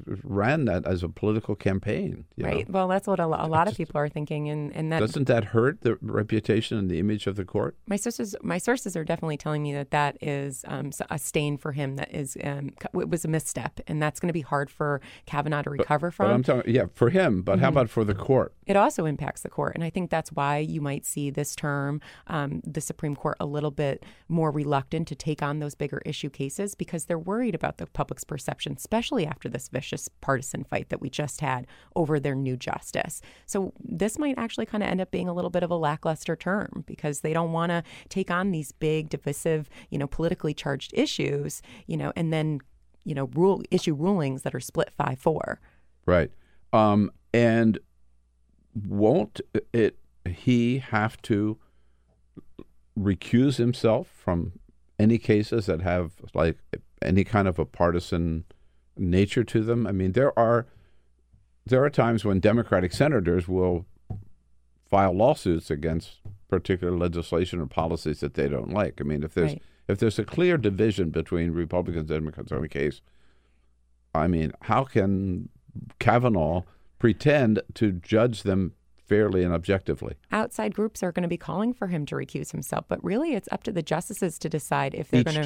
Each justice makes that own determination as to whether or not. The Chief Justice can say, you can't rule on this. I think the Chief Justice can maybe whisper in his ear and give him some advice and say, maybe this wouldn't look great if you did. I'm not sure what happens behind closed doors. But ultimately, the way that it works is that it's the individual justice's decision. They usually recuse themselves from cases that say they heard or worked on in the lower court. So if it was an issue that he worked on on the D.C. Circuit, it very well possible that he would be expected to recuse himself. But, the likely chances that he would recuse himself from, just because it's a democratically aligned group challenging a Republican action doesn't necessarily, I can't see that happening. Susan Collins says she's confident that Brett Kavanaugh, given the opportunity, would not vote to overturn Roe v. Wade. Do you agree?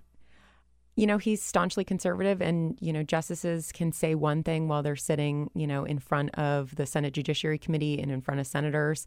And then it's another thing when they come onto the court. Yes, the Supreme Court does say that we respect our own precedent.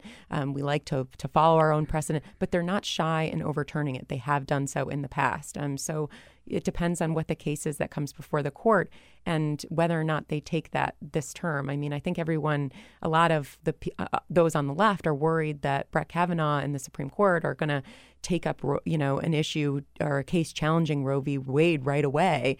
But I don't see that happening immediately. I think that they will wait for the right challenge to come before them. But yeah, I think it's very possible that Brett Kavanaugh would, be a vote to decide to either limit Roe or, obviously, or possibly get rid of it altogether. Yeah. I mean, my own conviction is he would not have been on the list if he had not made that pledge. And that was a litmus test for President Trump, was saying, I want someone who will overturn Roe v. Wade. And he was said that not shy about that. over and over again. Correct. And two things. Kavanaugh himself, in that one memo when he was at the White House, was, settled law means basically if you got enough votes, you unsettle it. So settled law doesn't really mean anything until you get enough votes to overturn it. Right? That's been the way they've worked in the past. I mean, just last term they overturned a couple of their prior precedents. So it's not like this never happens. But, they also look at a bunch of different factors, how the public has relied on this law over the years, what impact it would have. So there could be some other factors at play. Also, short of actually voting to overturn Roe v. Wade, they could, through other cases and other means, limit access to abortion that it could have the same impact. In other words, there are other ways that they could.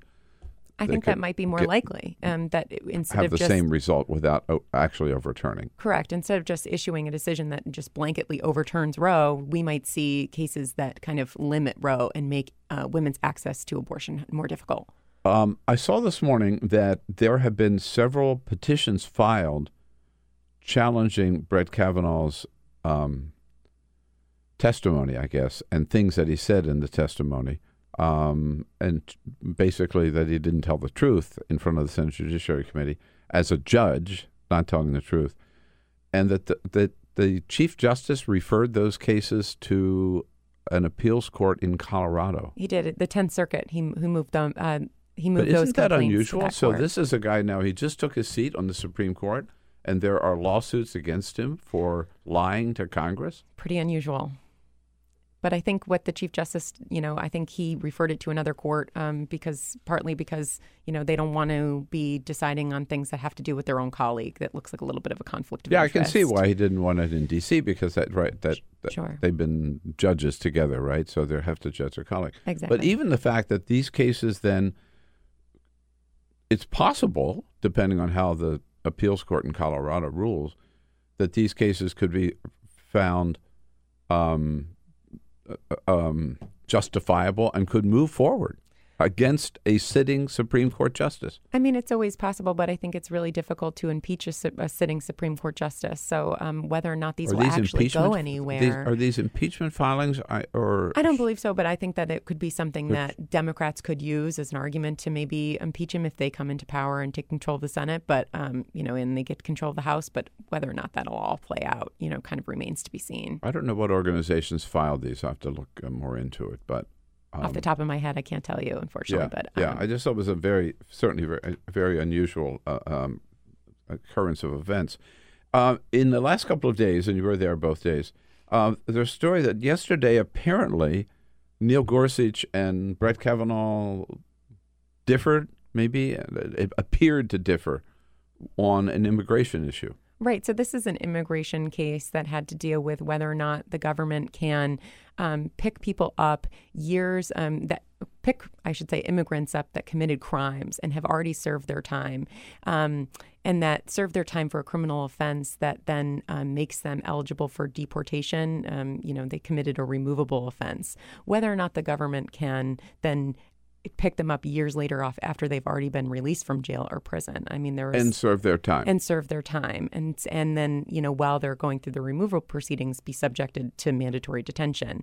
And, Brett Kavanaugh was, squarely kind of seemed, to say that Congress didn't write this into the statute. They didn't want to set a time limit on when the government could pick people up and stick them in detention. But Neil Gorsuch seemed to think that, maybe should be some limits on this. He said, really, can the Department of Homeland Security scoop people up 30 years after they've already served their time for this offense and have been living in the community and, raising families, holding jobs? He's like, 30 years, 50 years? Like, is there any sort of limit on this? And so it was one of those times where Neil Gorsuch seemed to actually be siding with some of the more liberal members of the bench.